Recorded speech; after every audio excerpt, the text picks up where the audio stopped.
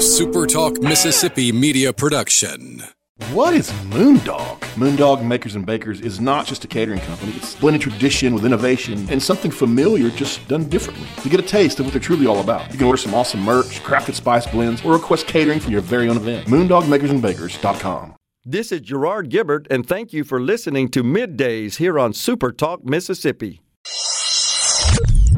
Get ready to go beyond the headlines and join a meaningful conversation with people from around the state. Hello. You're listening to Middays with Gerard Gibbert here on Super Talk Mississippi.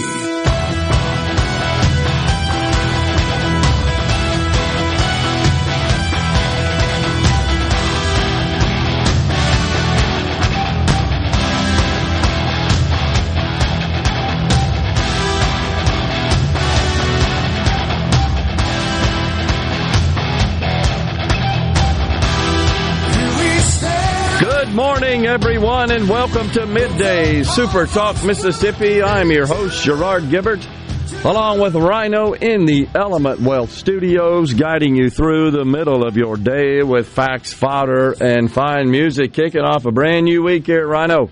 Howdy. Your voice improving? You seem okay, though, right? I'm about 80%. Okay. Voice sounds a little better. A little bit. Yeah? Well, I no longer feel like I need to hack up a lung every time I take a deep breath, but it's still annoying.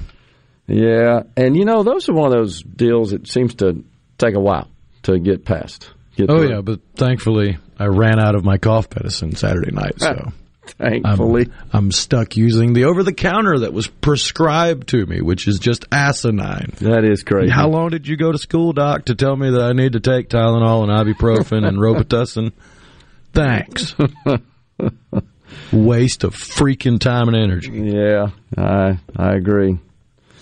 So, here in the Magnolia State, specifically in the capital city, Coach Primetime Deion Sanders fired up a crowd of alumni and boosters, players, etc., as he celebrated his hire as the new head coach for Colorado University. He says, we're going to win. So he is leaving Jackson State for this gig at Colorado. They need some help, Colorado. They didn't fare too well. I don't know what their record was, but they've really kind of... Not very many and a whole lot. Yeah, that's what I thought. He did say, however, I don't know exactly what he's talking about. He did say, I have work to finish in Jackson, Mississippi. He said he will coach I guess this is what he's talking about, coach the unbeaten Tigers in the Celebration Bowl. That comes up on December the 17th. That's the championship for the HBCU, historically black college football programs. And then he says he's all in on the Buffaloes. So... lots of controversial opinions, I guess. It's sparked quite the controversy of opinion on this. And he's headed for, I guess, a better gig is what you'd have to call it. Certainly from a financial perspective, it is. And some would say, or referring to him as a sellout, labeling it as that. I don't think it's a sellout. I mean, the man has the right to work where he wants, last I checked. Now, if he made some sort of long-term commitment and then breached that, that'd be an issue, but I'm not sure he ever publicly stated or even privately stated, we may not know the answer to that he was there for some term. Some guaranteed term. I don't know that happened. I mean, it's really difficult for me to fault a guy when he's got salary that's six figures. Yep. It's a nice salary. Mm-hmm. But you're having to turn around and donate half of it back to the university just to get the facilities up to snuff. Yeah. When an opportunity comes along that's going to pay you seven figures and you don't have to do that, you'd be kind of dumb not to take the new gig. And some, of course, always seeking to racialize everything in our country, right? Have said that, because he's a black person, he should be loyal to this HBCU, historically black college. Well, that seems racist unto itself, does it not? That because he's black, he should be loyal? It's almost like the people that inject race into everything are the real racists. And I don't know if you've been to Colorado, but there are not very many black folks in the state of Colorado. I don't think there are hardly any on the campus of Colorado University. But that shouldn't matter. I mean, that's irrelevant. I thought that's the way this whole deal was supposed to work. The university saw fit to hire this man, probably the best available. I don't know if you'd call them available, but they're available in that if you extended them an offer, they would accept it. I would say that makes them available. I think it's a good move for them because he's proven he's a pretty dang good football coach. And it seems to be a very good leader of young men. So, I mean, if you're just looking at the monetary reasons to leave to take the new gig, that makes a lot of sense. If you're looking at the whole package of you've built a program in a less competitive league that will be easier to repeat the success versus a program like Colorado where he's going to have to hit it out of the park on some hires. He's going to have to hit it out of the park on some recruiting. And even then, he still might not get anywhere close to an undefeated season like he had at Jackson State. Yeah, little taller task to compete in that conference and on that scale than it was at Jackson State. Let's just be honest about it in that conference. But, sometimes I think we lose sight of what the job function here is. It's to win football games. That's what you're paid to do. Not, create a flying pig, as they would say. That's not your job here. That's not what you're being asked to do. You're a football coach. First and foremost, you are there to win football games. And winning football games, I think it has been proven in plain sight, also has a tremendous economic impact and lots of other positive impacts on the schools, the program, the donations, the communities in which the schools are located, and the states. Look no further than just to our east in Tuscaloosa. What kind of impact has Nick Saban had on the university, on Tuscaloosa and the surrounding area, and the entire state of Alabama? Because he wins. That's what people want. Which makes you wonder, scratch your head, why are so many in this country obsessed with mediocrity and all sorts of other immutable physical characteristics in determining outcomes and not producing value? And in college football, that comes in the form of winning football games. Just simple as that. We should apply these same standards, of course, across our society. All the structure of society, the private sector, obviously the public sector. But this is an area where it's yet to invade it, right? We're seeing all kinds of reports. We've talked about them in the higher ed community, medical schools now that are gone totally woke and are targeting. We shared the report, the University of Florida targeting minorities and underrepresented communities as for admission into med school, and then sort of giving them a pass academically, seeing elimination of the grading of the the exit exams, which are typically used for placement, for internships, and so forth. That's given way to, no, we can't do that anymore. We're just going to handpick it based on these other physical attributes. Well, that still hasn't made it. It doesn't appear into athletics. And even the left hasn't gone that far, but you wonder, when's it going to happen? When are we going to see 5-foot-nothing fat white guys in the NBA? What's different? Maybe folks say that's a stretch. I can't help but think, Rhino, about that fascinating video we played a year or so ago, the University of Florida, and the students were asked about so-called affirmative action in the classroom and in tenure and hiring administrative staff and so forth. Yeah, they're all for that and equalizing grades on that basis, but what about on the football team? Oh, no, we couldn't do that.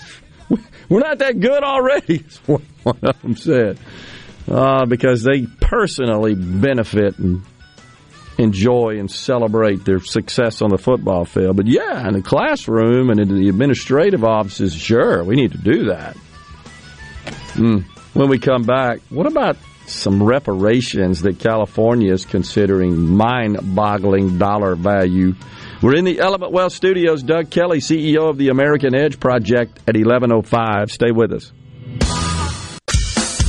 Now back to Middays with Gerard here on Super Talk, Mississippi.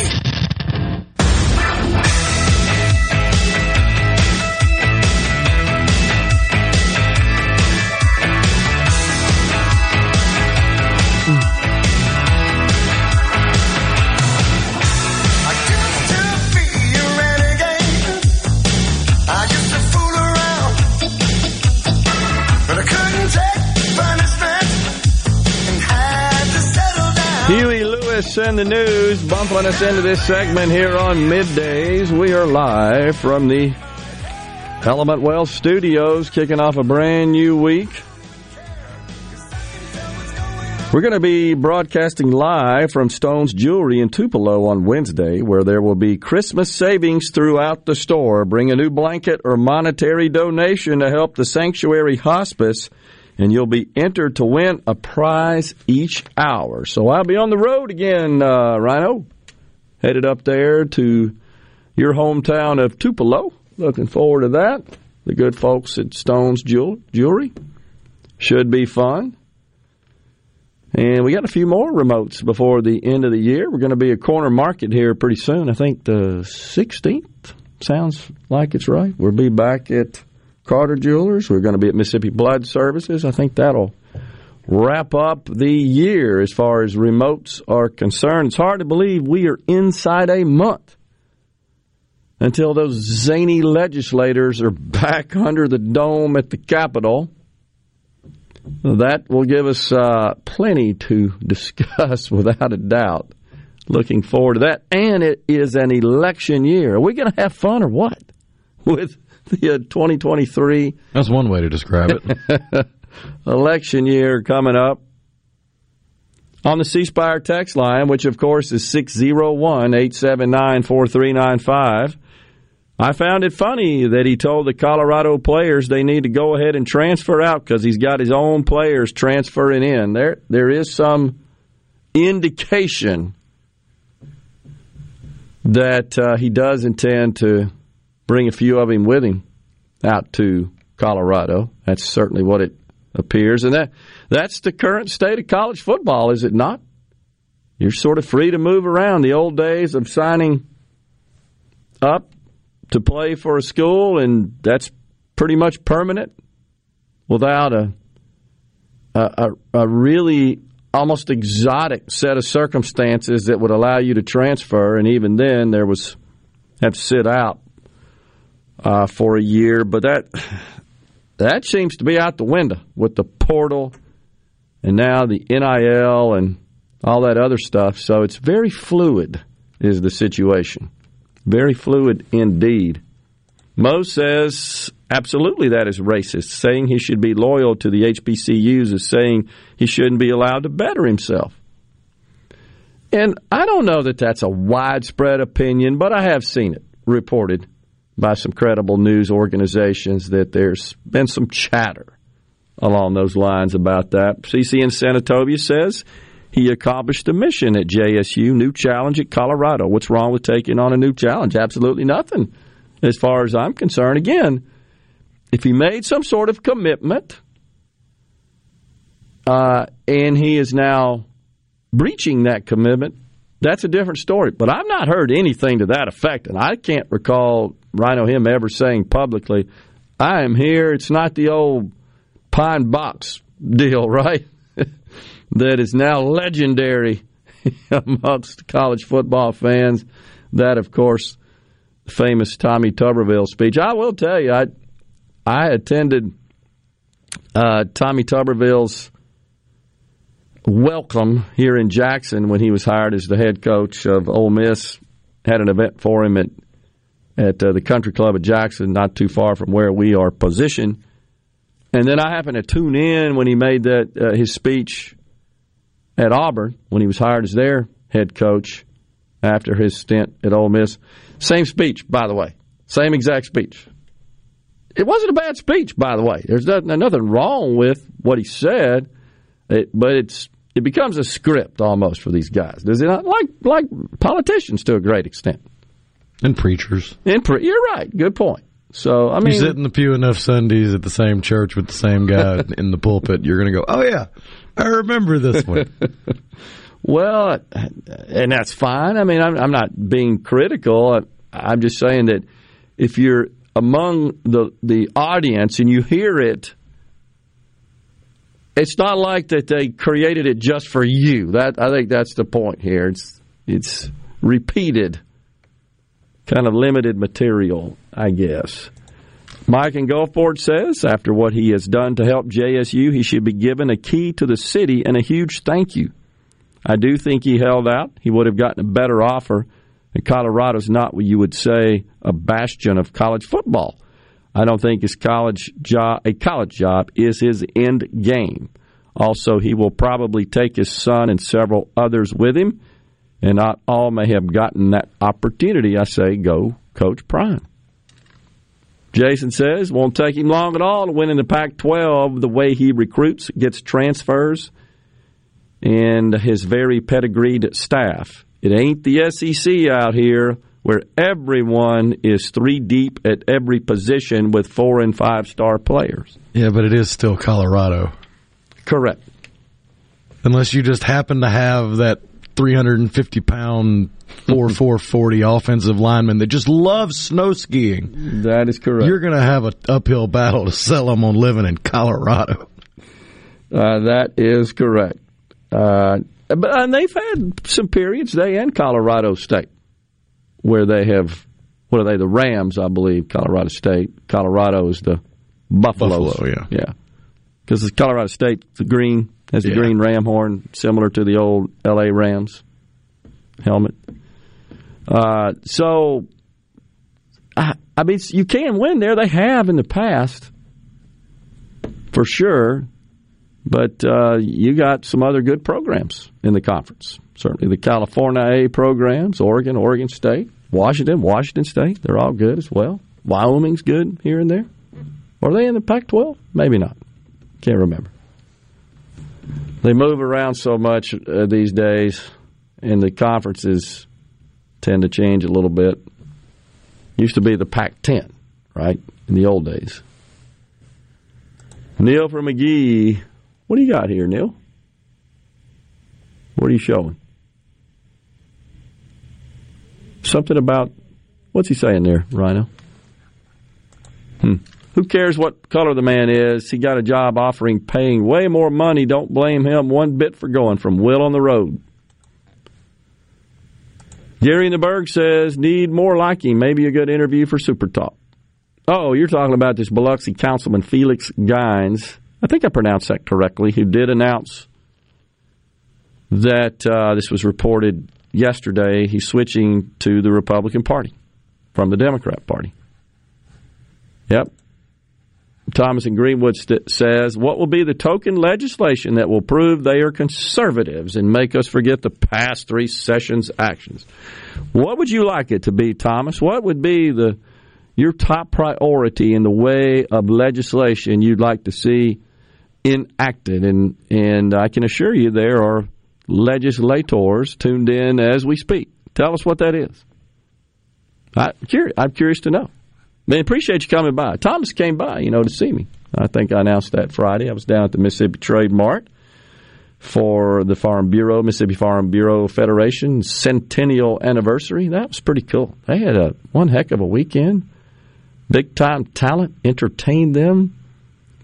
Speeches, seminars, breakout sessions, and so forth. Congratulations to President Mike McCormick and company for an excellent event. And again, can't say enough good stuff about the Mississippi Trade Mart. What a fantastic facility that is. Thank you, Commissioner Andy Gibson, for your efforts and the efforts of the legislature in making that facility a reality so desperately needed here in the state of Mississippi. Jerry and Pontotoc, I'm white, and Dion is a prime example that the free enterprise system is the best. More power to him. Totally agree with you on Jerry. The market is the only fair arbiter, in my view, of pay, of compensation. And in this case, the market spoke. And we see the results of the market at work, which is outstanding in this case. Great analogy because Tuberville is a politician now on the C Spire text line. It wasn't anything negative about Coach Tuberville's remarks to both schools. I just found it rather fascinating that they were virtually identical.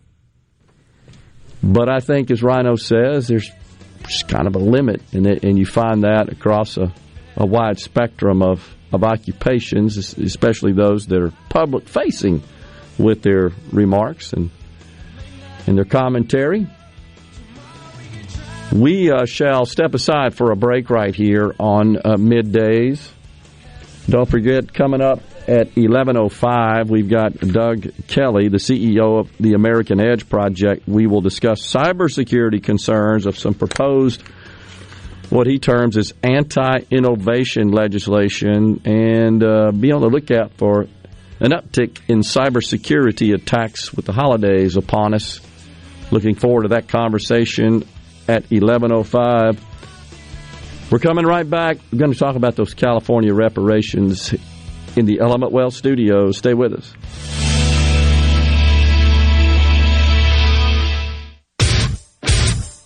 You're listening to Middays with Gerard Gibbert, here on Super Talk, Mississippi. You shake my nerves and you rattle my brain. Too much love drives a man insane. You broke my will, what a thrill. Goodness, your records just quitting balls of fire. I let you love all I thought it was funny.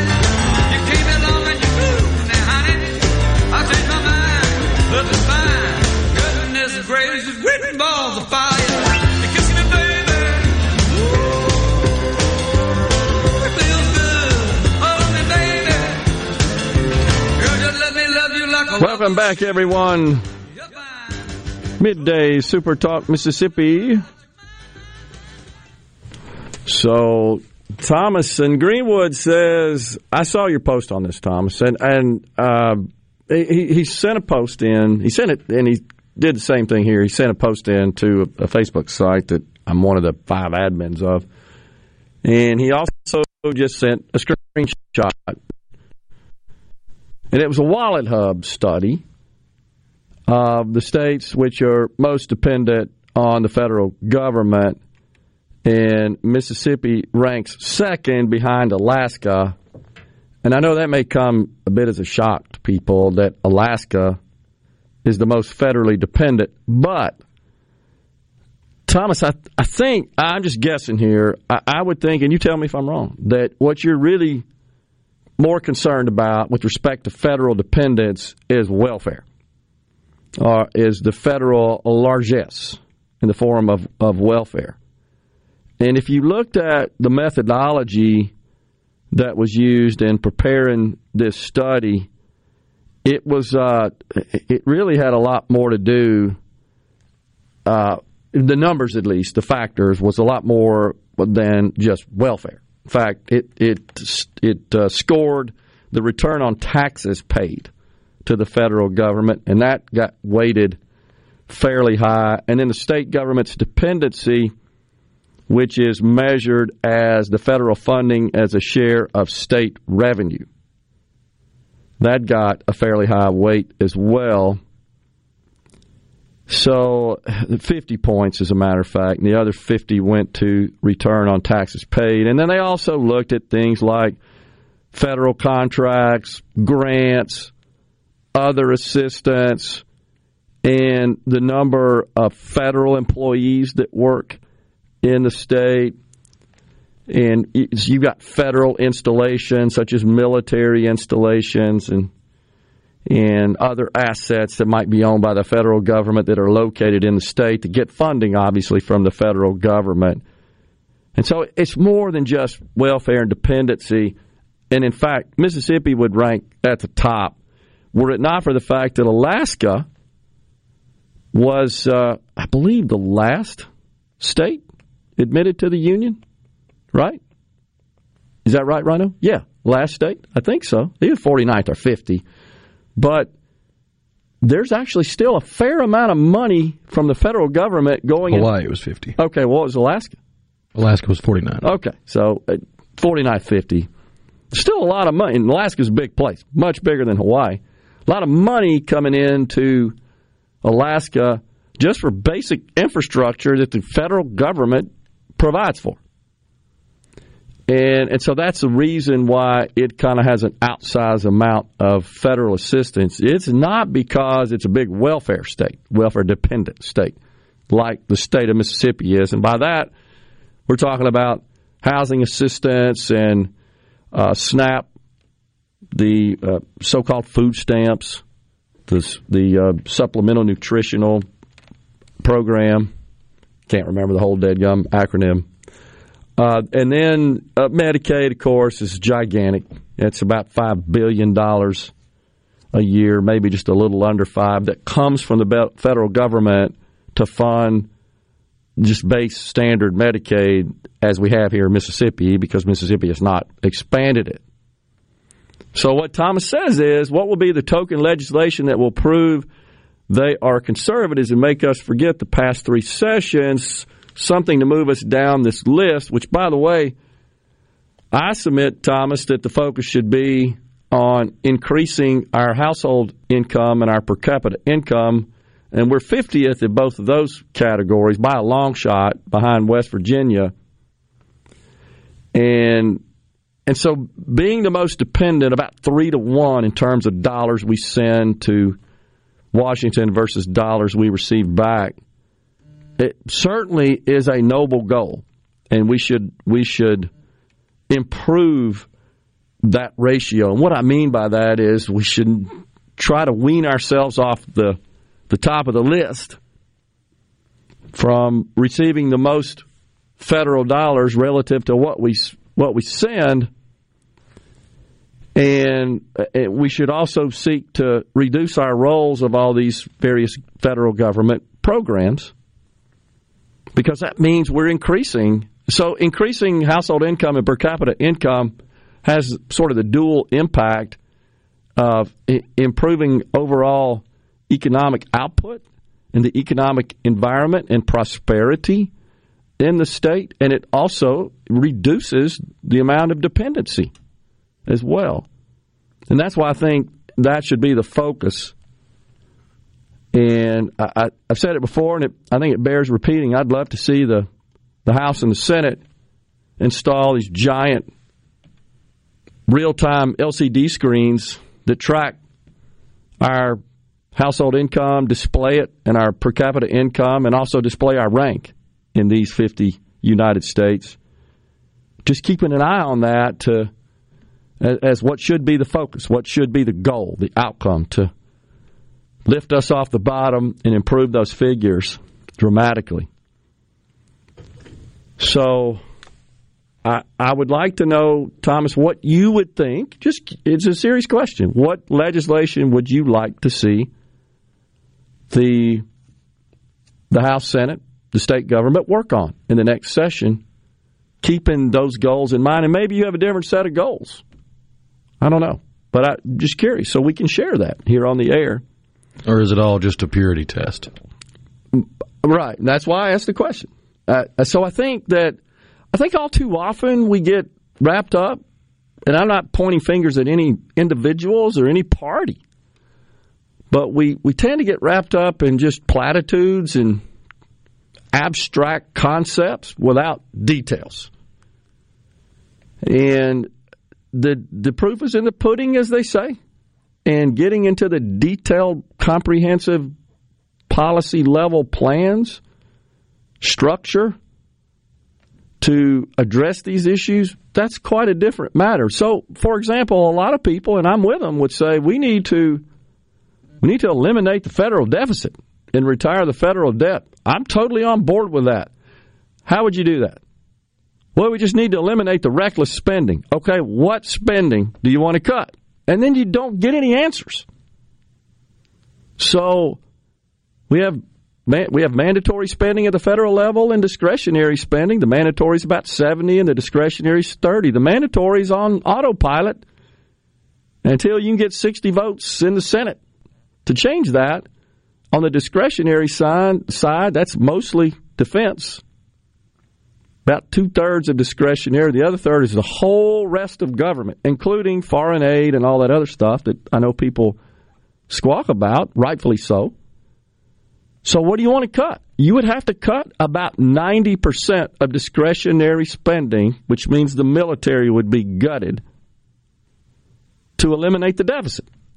Or, on the other hand, you could cut about a quarter of the mandatory spending. That's Medicare, Social Security, Medicaid. You can't do anything about the debt interest. That's the other piece of mandatory spending to balance the budget. And everybody says, yeah, we need a balanced budget amendment. I get it. Where's your plan? What does the revenue look like? What do the expenses look like? Because that really is where the rubber meets the road. Without that substance, without that comprehensive set of data, really, it's just idle words. It's wishful thinking. It's hard to get consensus sufficient in the House of Representatives and in the Senate, in some cases needing 60 votes to achieve those goals. It's a lofty goal, it's a laudable goal, but from a practical perspective, it's difficult, and this is why I have issues with candidates typically for office that are pretty good about refraining these various positions and goals, like Kevin McCarthy, that's likely to be the next Speaker of the House, says, yeah, the first thing we're going to do is defund 87,000 IRS agents. That's great, except that's got to pass the Senate, and then the president's got to sign off on it. It's just not likely to happen. I'd love to see it happen. We have condemned it, that policy. It's terrible policy. But from a reality perspective, it's much easier said than done. So how do you get that done? What's the likelihood that occurs? So Thomas says, by the way, the state of Mississippi is the biggest employer in the state. Where are those promised reductions in the size of government? It actually has been reduced quite a bit, Thomas, in terms of the number on the state payroll. Who do you want to cut? Be specific. Be specific. It's easier said than done. I'm not saying it can't be done. I'm just curious. Be specific. Coming back with the last segment in this first hour, and then Doug Kelly, CEO of American Edge Project, after the news break. You're listening to Middays with Gerard here on Super Talk Mississippi.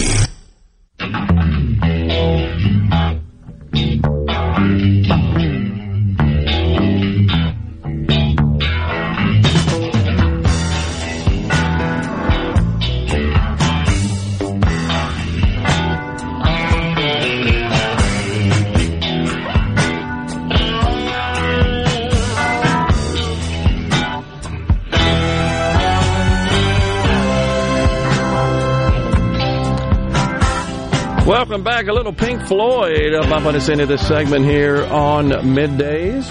We are once again in the Element Wealth Studios. The Dow presently down 317. The NASDAQ down 152. The 10-year yield up a little bit above 3.5. The Fed has signaled they are likely to increase the Fed funds rate by 50 basis points, 0.5% in the month of December, and then maybe taper off with quarter-point rate hikes in the 2023 year. Investors are trying to take all that in.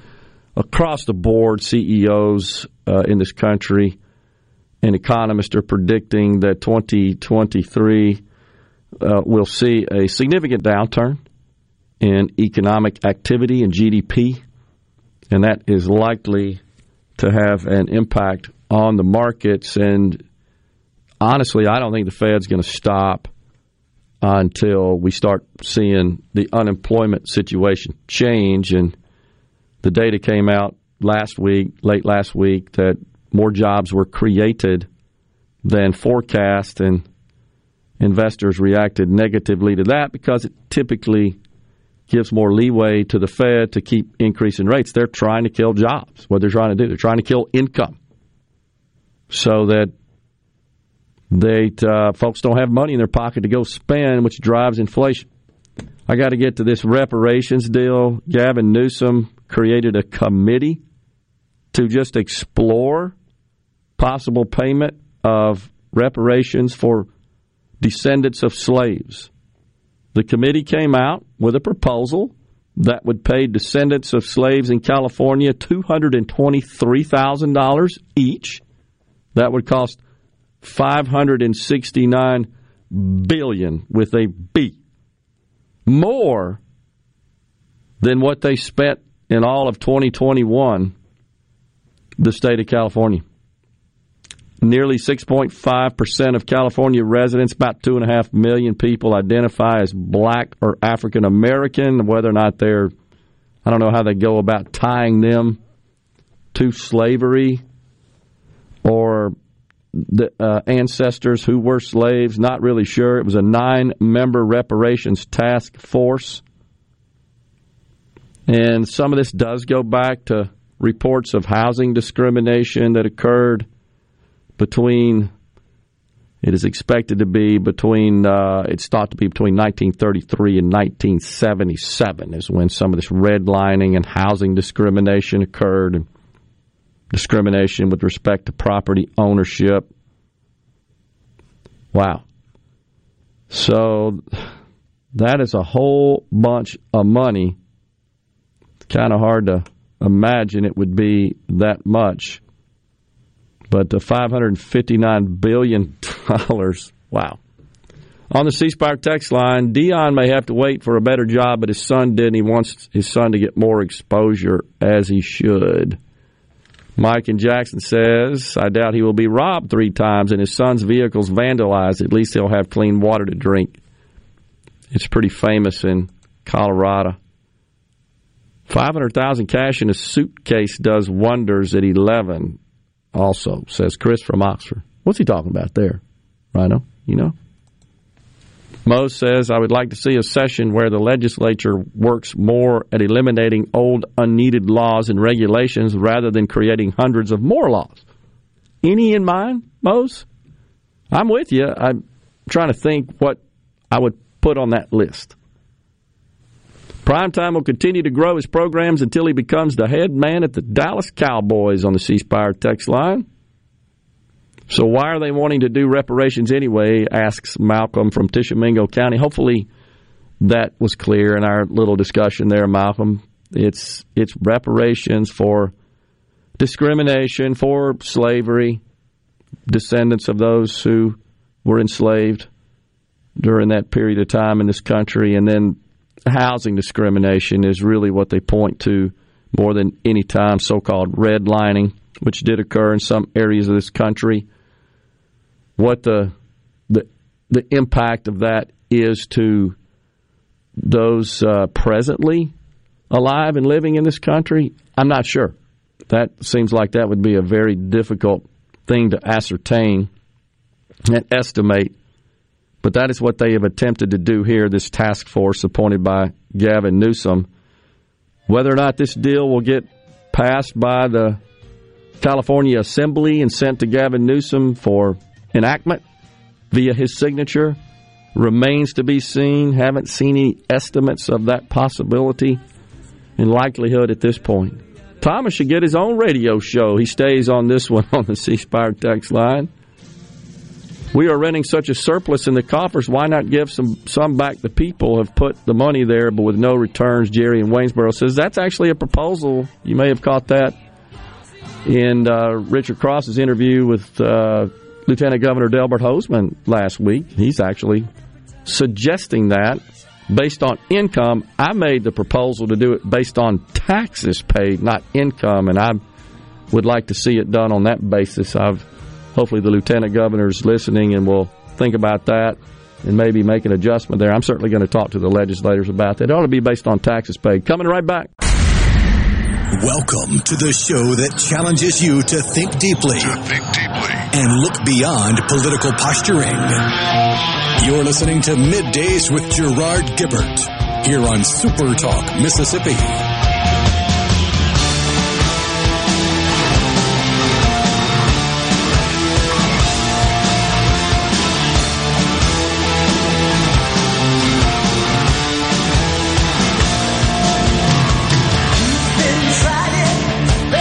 Welcome back, everyone. Hour 2 of Midday Super Talk Mississippi, kicking off a brand new week here in the Element Wealth Studios. Joining us now, Doug Kelly, CEO of the American Edge Project. Doug, good to see you again, sir. Thanks for coming on. Hey, Gerard. Thanks for having me again.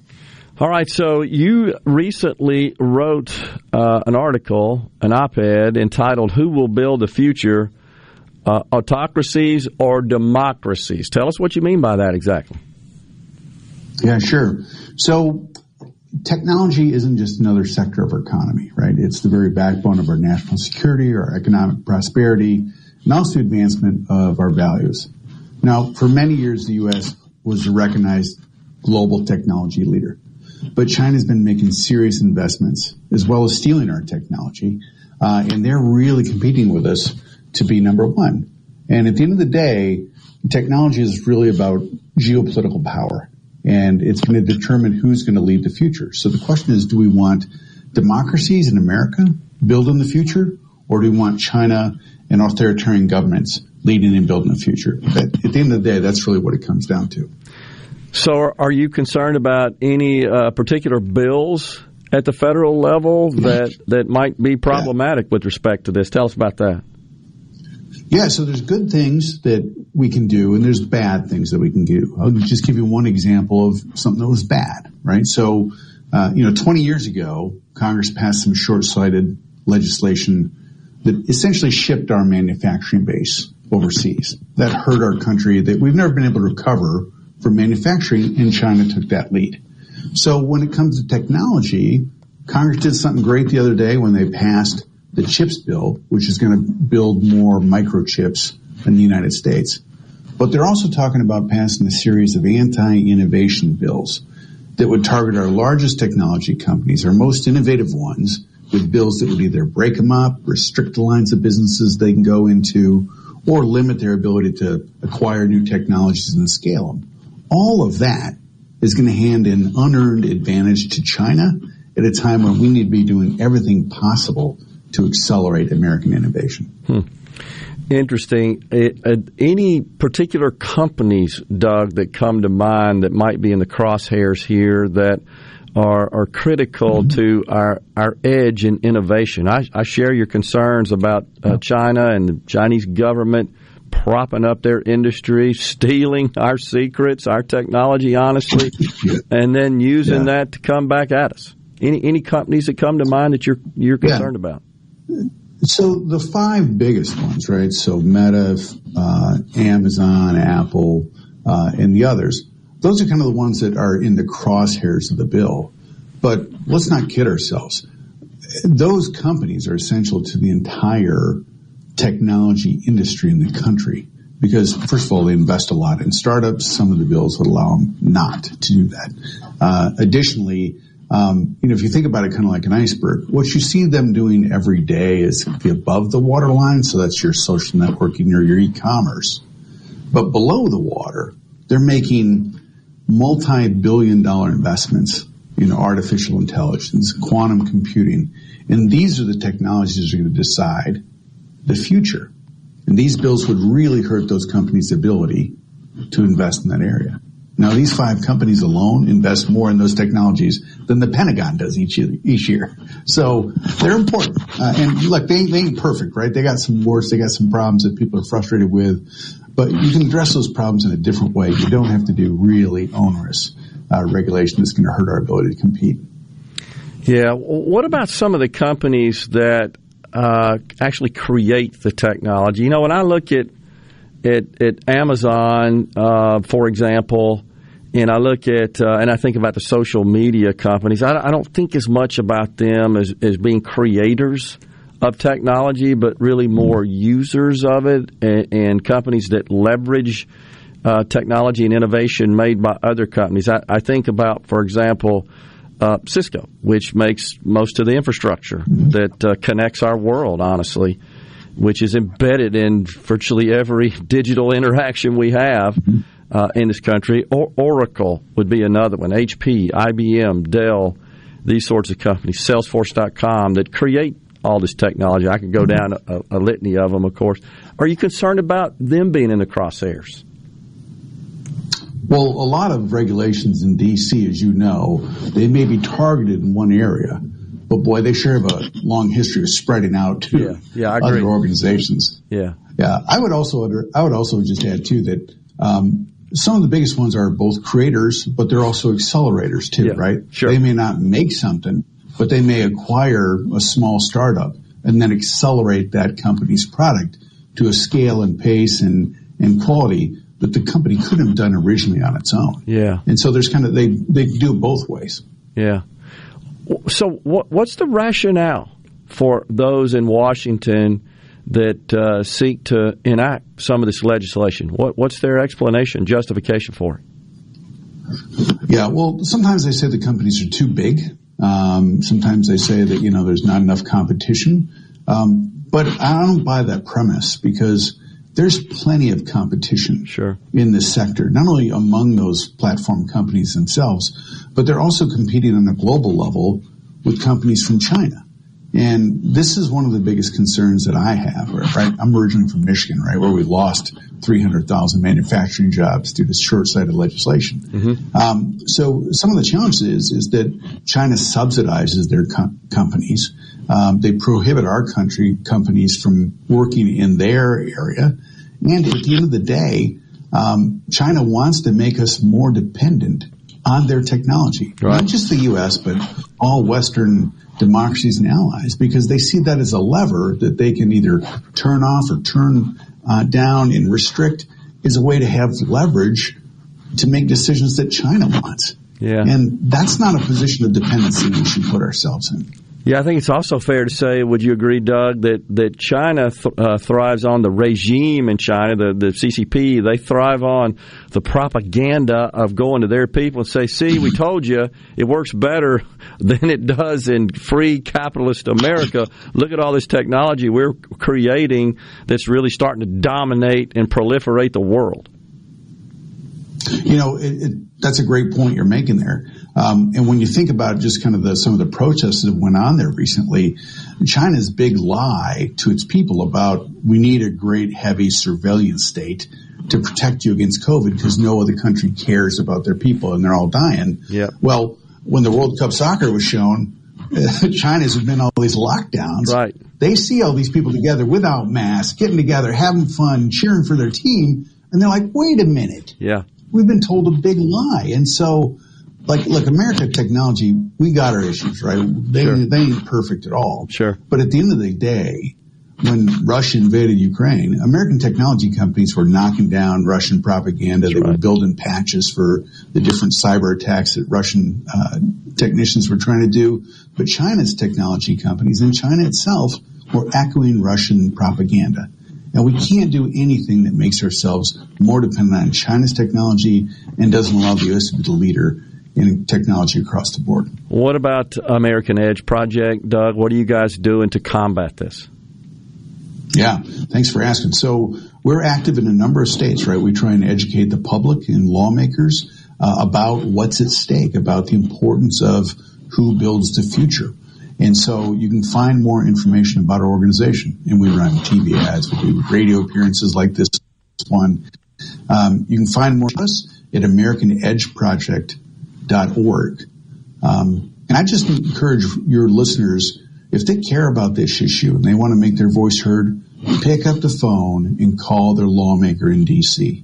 and say, hey, listen, Mississippi has a great tech industry. America needs the strongest possible technology industry. Do not pass legislation that undermines America's ability to innovate, because we're in a lame duck session where anything can happen right now, and some of the worst legislation is passed in lame duck sessions. You're absolutely right. Yeah, I just get worried anytime government thinks, well, we could come in and make this better, which is never the case. They always make it worse under this pretense that, well, we're protecting Americans here.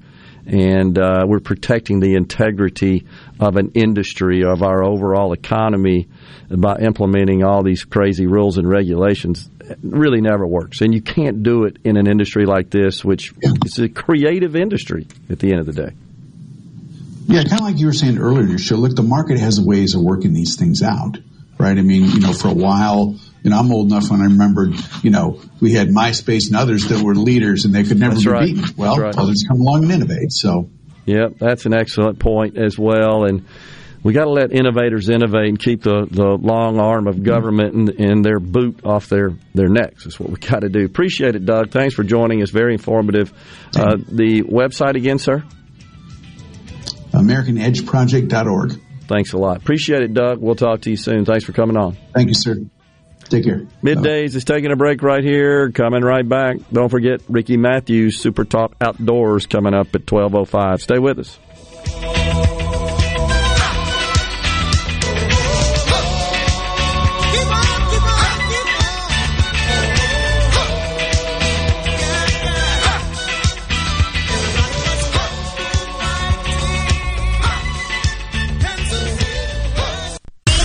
Middays with Gerard Gibbert. Let's do this. On Super Talk, Mississippi. Let's go.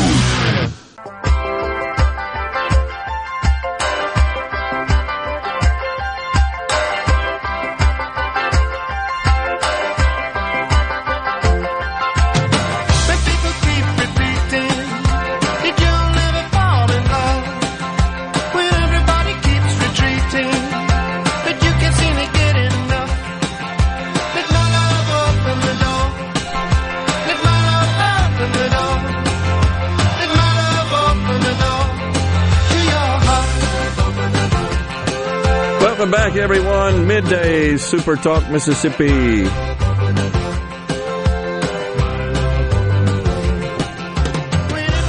We are back in the Element Wealth Studios. So, on the C Spire text line, Ryan in Madison says, I'd like them to pass year-round daylight savings time.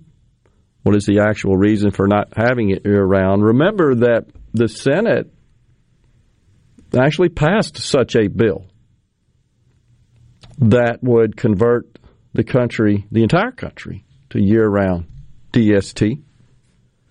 But it never saw the light of day in the House of Representatives. Rubio, I think, was the main sponsor.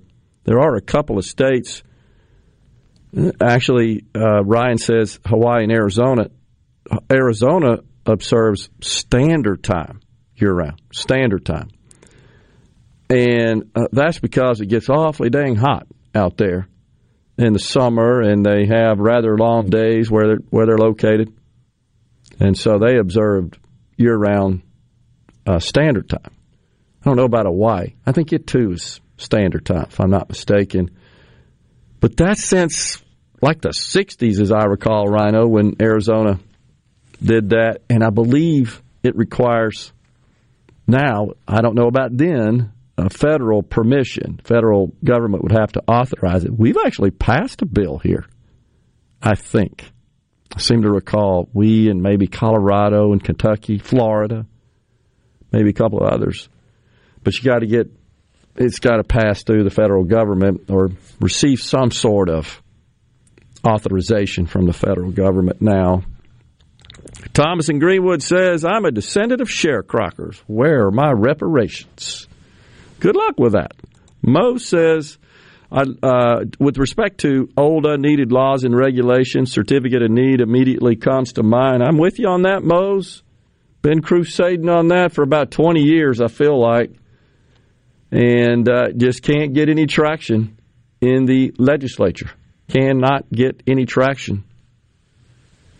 I'm not really sure why. It just seems like there's always folks that don't want to see that change, and they have the ear of the legislators, best I can tell. Therefore, it doesn't. Carol in Starkville says, wonder how many Jews are in California. I'm not sure what's relevant about that. What you may be talking about, I guess, Carol, is what happened during World War II to the Jews, but the United States was not involved in that oppression.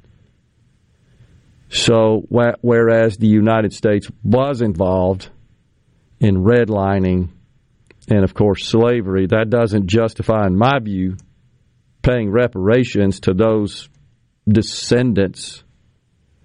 I don't think that justifies it. It's not proper, reasonable rationale for that. And, of course, there's been some other communities, Rhino, we've talked about that have already done just that. Small amounts of money. It wasn't $223,000 to every descendant. I want to say one of them was a city in North Carolina or something like that. And there are others. Yesterday in the Clarion Ledger about Louisiana cane. Okay, so Rusty says, read the story about the black farmers today. Yesterday in Clarion Ledger about Louisiana cane farmers being treated differently on loans and such. I didn't read that story, Rusty, but I have heard of that, and there have been some reports that there was some discrimination applied and used in approving loans. I do not think that happens anymore whatsoever. In fact, I'd say, if anything, there's discrimination against white applicants. Everything is kind of jumped across the fairness bar and swung the pendulum in the other direction as kind of a soft form of reparations. It's the same thing in contracting that we've talked about extensively. The city of Jackson, for example, whose procurement policies require minority participation, or if you don't have minority participation in your proposal to do business with the city of Jackson, you're likely not to score higher than any other applicants that do, or any other vendors, not applicants, but vendors that provide proposals for various solicitations for goods and services by the city.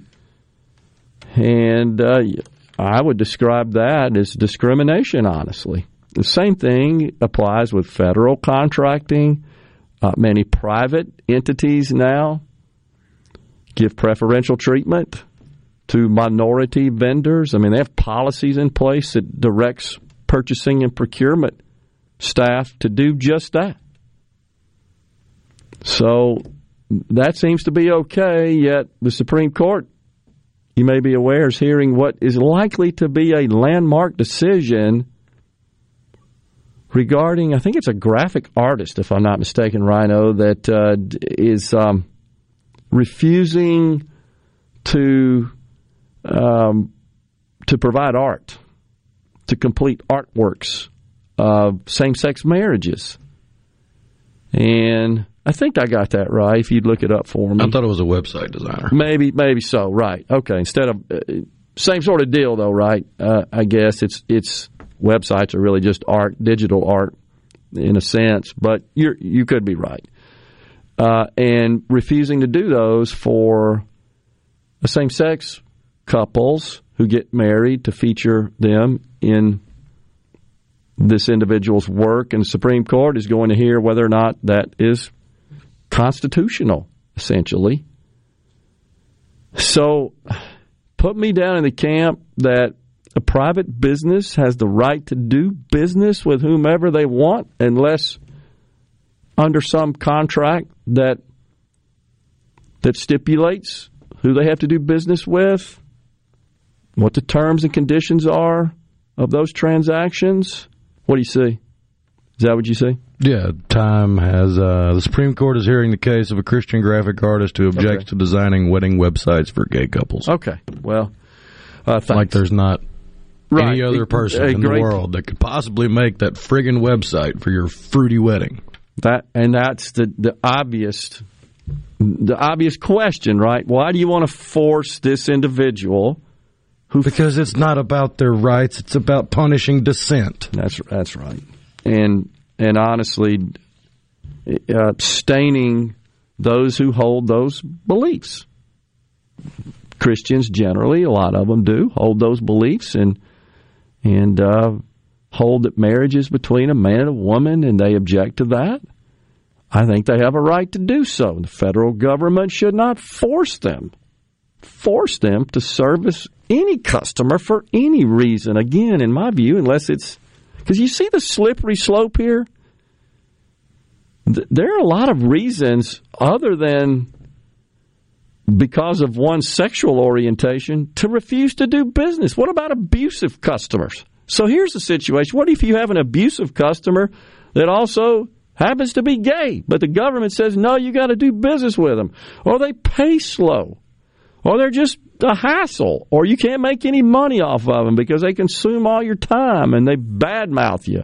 I mean, you just should have the right, just like consumers have the right. That's what free market's all about, and the government shouldn't intervene. Now, when there's conditions of licensing or contracts involved, that's different. But in this case, there's not. There's no licensing. Thank God, knock on wood. Next thing you know, you have to get a damn license to be a web designer, which is ultimately the level of control they would like to assert. Let's be honest about it. Let's see here. Slavery has been around forever. Why is it just black people are the only ones to get reparation for being slaves? Many other races have been slaves too. That from Paul and in Meridian. And you're absolutely right on that, Paul. And in fact, Rhino, I caught, if I can find it here, I caught something from the Anti-Defamation League. Yeah. Who has updated their definition of racism. The marginalization, I may have read this the other day, it bears, I think, repeating. It's I think, rather shocking. The marginalization and or oppression of people of color based on a socially constructed racial hierarchy that privileges white people. So the ADL says racism can only exist when the person engaged in it is white and the person that is being discriminated against due to racism is a person of color. So people of color cannot discriminate against white people. What about other people of color? That happens too. So ridiculous. We're coming back with half an hour left and then Super Talk Outdoors with Ricky Matthews.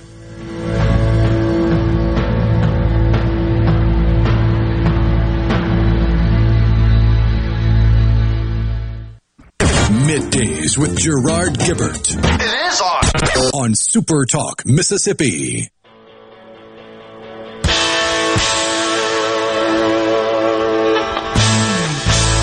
Down at the Astoria, the scene was changing.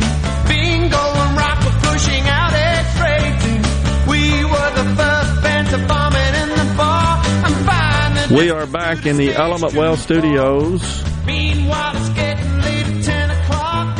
Jody in Pontotoc wants to know, why do we have to watch commercials of people taking certain medicine for their AIDS treatment, and it's usually two men kissing or whatever? Seems like that's the main thing in the commercial. Well, you don't have to watch them, Judy. You could certainly flip the channel, and they are a private company, and while it's pretty clear to me that private companies have once again in their advertising, if you look at the actors in all forms of their advertising, it's pretty clear that most of the time they would be minorities or those of who are gay. No doubt about it. You just see more of that. Or interracial couples. Pardon me. And that's fine. They're private companies. They can do whatever they want. But if you watch the commercials, you would think, well, gee, most of their customer base must be like that. Because typically you would want to feature actors that are more in line with their customer base, because you want to exhort, right, Rhino, those feelings from your customers that, yeah, I want to be like that. I can't help but think about the Styx tune, Grand Illusion, where it's all about pay no attention to what you see on TV and in the newspapers and the magazines. Dennis DeYoung, the lead singer, says when he introduces a song live, says, that's all, I can't say it out loud, but that's all BS. That's not real life.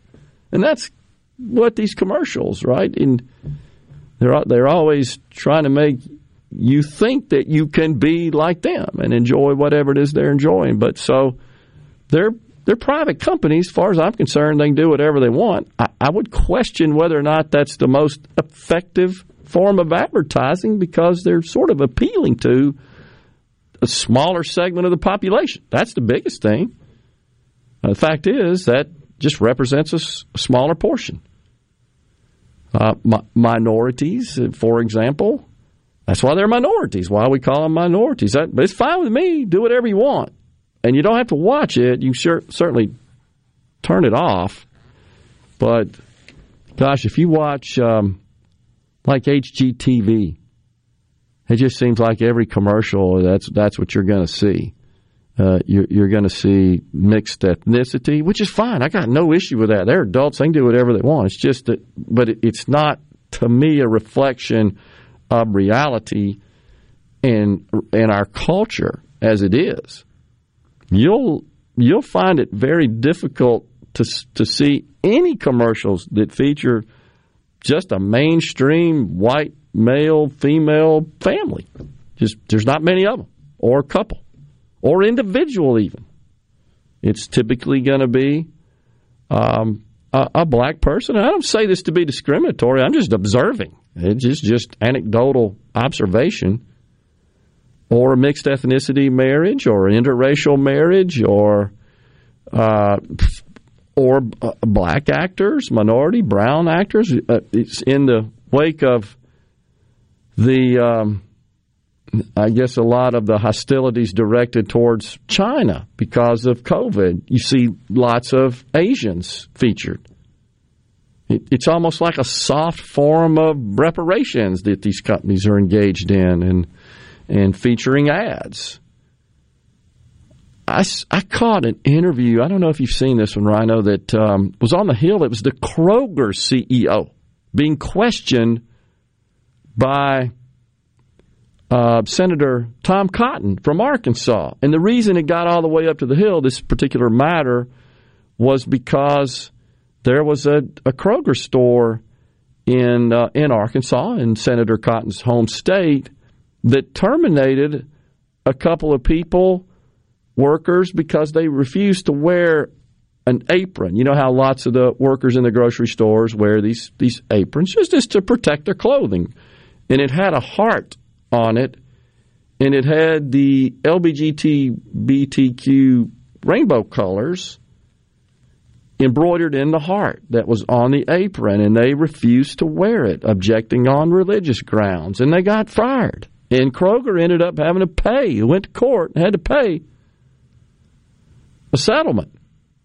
Had to pay damages for that termination. It was considered discrimination. And so he was asking the CEO about that, and he was going on all about this, how we aspire to be inclusive and all that sort of stuff. But when you start forcing people, that's not inclusion.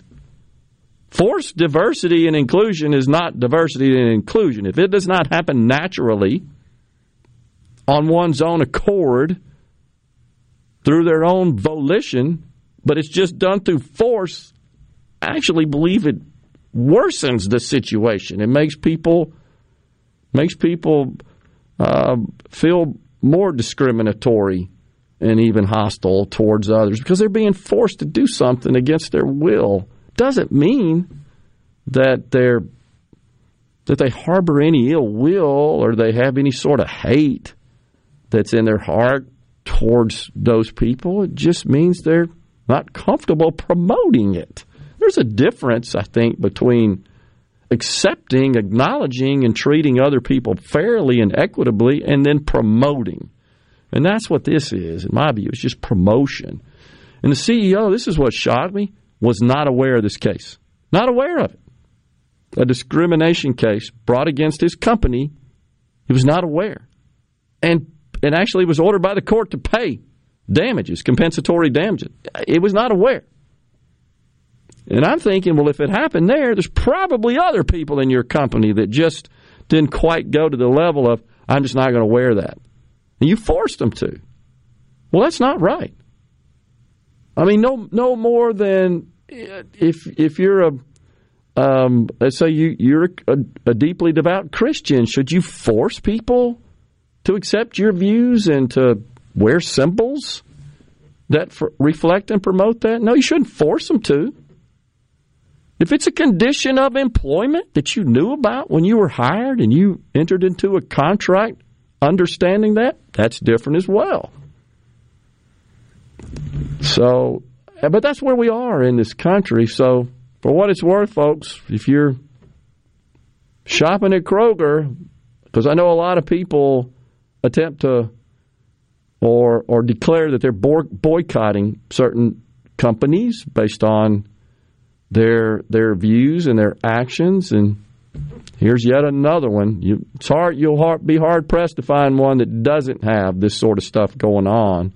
Honestly, I call it woke insurance. They're all engaged in it. Go to every major corporation website in this country and you'll easily find their diversity, equity, and inclusion department, and it is well staffed and well funded, and that's the kind of stuff that's going on. And you'll see their initiatives and efforts to target minority-owned businesses as vendors and to recruit minorities, and which includes, of course, those various sexual orientations into their companies. I mean, a deliberate, intentional effort to do so rather than hiring the best person for the jobs, what I call the march to mediocrity. We see it in our government, in our military as well, and we've got the Defense Authorization Act coming up here pretty soon that the Congress is going to have to vote on. That funds the military, and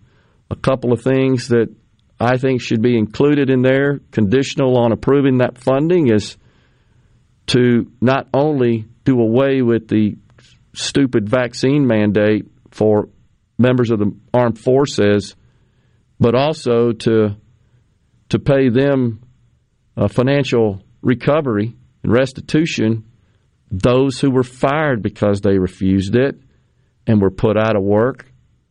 I think that was unfounded and unwarranted and should be included in the NDAA, as well as all this woke nonsense that's happening in our military, and in particular with our academies, our military academies, which have gone total woke. We discussed that quite a bit here on the program. That all should be, in my view, tied into the funding. Now, Republicans don't really have the votes, but they could stand in the way and try to make it really, really difficult for the Democrats. I share Doug Kelly, who was just on the program, American Edge Project. I share his concerns that in this lamed-up session, there's all kinds of crazy stuff that could happen as the Democrats go down in flames and they try to ram through everything they can while they still have power in both houses, of course, and in the White House as well. They're going to try to push through that child tax credit, sure as I'm sitting here. They're going to try to include that in the discretionary funding bill. And now the problem is you got Republicans calling for more funding of the military because this is all about discretionary spending, as we discussed. So the Democrats are coming back and saying, okay, well, we want to increase all the other non-military discretionary spending, which includes stuff like the child tax credit. That's the politics at work there. We're stepping aside for a break right here, coming back with a final segment today on Monday, and then Super Talk Outdoors with Ricky Matthews. Are we going to do this? Middays with Gerard Gibbert. Keep rolling. 3, 2, 1. On Super Talk, Mississippi.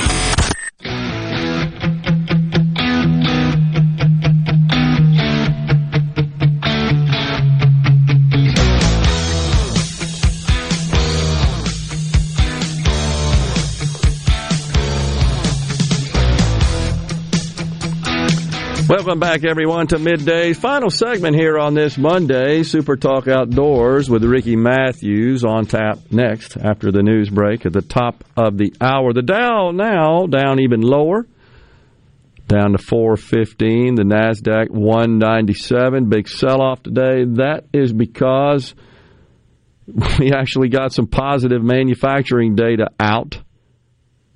The manufacturing index of the purchasing managers, and so that just, again, is cover for the Fed to keep raising rates. It tells the Fed the economy is not cooling off enough. Demand is still too strong. We got to keep raising rates to reduce demand. That's the only tool they have to rid this sticky inflation from our economy. We will see.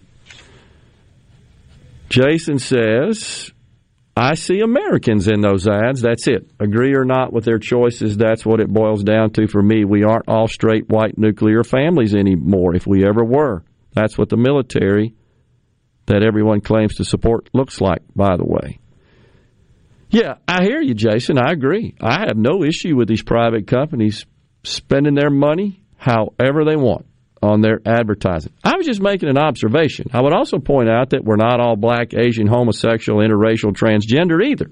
But about 99% of the ads feature actors that are, and that just simply doesn't align with the broader population. I don't believe that these companies staff and cast actors, it just seems to me like, in a way that is the most effective and optimum promotion of their goods and services. I think they do it just to virtue signal, just to pay their woke insurance premiums. Hey, look at us. Look what we did. That's what I think it is. Again, I'm not condemning them. I'm just questioning their business logic. Is this the best use of their money? They can do whatever they want. As far as I'm concerned, it's their money. Their businesses. They will have to deal with whatever the consequences and impact are, be they positive or negative. It's their choice. They're a private company. So I'm not suggesting to any action to be taken, just making an observation. That's really it. Companies are trying to make it look normal, shoving their beliefs down normal people's throats, says Greg in Newton, Mississippi. It is what it is, Jason says. They know their audience. Well, sure they do. But it's just my opinion that they're not advertising to appeal to a particular audience. They're advertising to pay their premiums on their woke insurance. Just an opinion. The target audience of an age treatment isn't straight people. I'm not offended by the ads, says Thomas in Greenwood. I'm not offended by any of the ads either. It doesn't bother me. I just find it fascinating and not sure if it is in their best interest from an advertising perspective. Not that it's running other people off. I don't know that it's doing that or prospective customers off. I just think that it doesn't accurately, holistically reflect the target market. In the case, you're right, Thomas, in the case of age drugs, well, sure, the main audience for that isn't straight people. I totally agree with you. But I just throw something out there. What about toothpaste? I mean, what's the target audience for that? And I don't know. I haven't seen any toothpaste ads. I have to go think about it. Well, you remember the one that we featured here on the show, Rhino, Pantene, the hair products maker. And the ad, you couldn't even tell they were selling Pantene. Rather, it was two actors. It was two lesbians who were ecstatic because their boy, they were parents of a boy, had decided that they wanted to, at a young age, transition into being a girl. And they were, like, celebrating that. And I couldn't see that they were actually selling shampoo. It came on at the very end, and it was not much, honestly. Again, they can do whatever they want. It's their choice. They spent their money that way, but it didn't offend me. I just thought, well, geez, I thought you were supposed to be trying to sell shampoo here. You spent a lot of money producing that ad and airing that ad. Not sure that's moving the needle there. They are going to shove the agenda down our throat at any cost, says Larry in Jackson. Many people are so turned off by the wokeness that they won't buy their products, says Johnny in Macomb. CJ from Madison. Great show as usual, Gerard. Been busy with college, but I've been listening on the Super Talk app. Thanks for that, CJ. Take care of your grades now. Before we go here, Ben from Madison says, not enough time today, but I watched the corrections hearing from last week. I was surprised to find out that the parole board denies parole to 60% of inmates who are eligible. I wonder how many of that 60% were nonviolent offenders. Sounding like Chairman Barnett and Senator Sparks were frustrated with a few answers coming from the parole board. I just would have to know the details, Ben. I'm not suggesting that your analysis isn't accurate. We just need to know the details of every case before I would even weigh in on that. We're out of here today, back in the Element Wealth Studios. Tomorrow, Super Talk Mississippi Outdoors next with Ricky Matthews. Until then, stay safe and God bless everyone. A Super Talk Mississippi media production.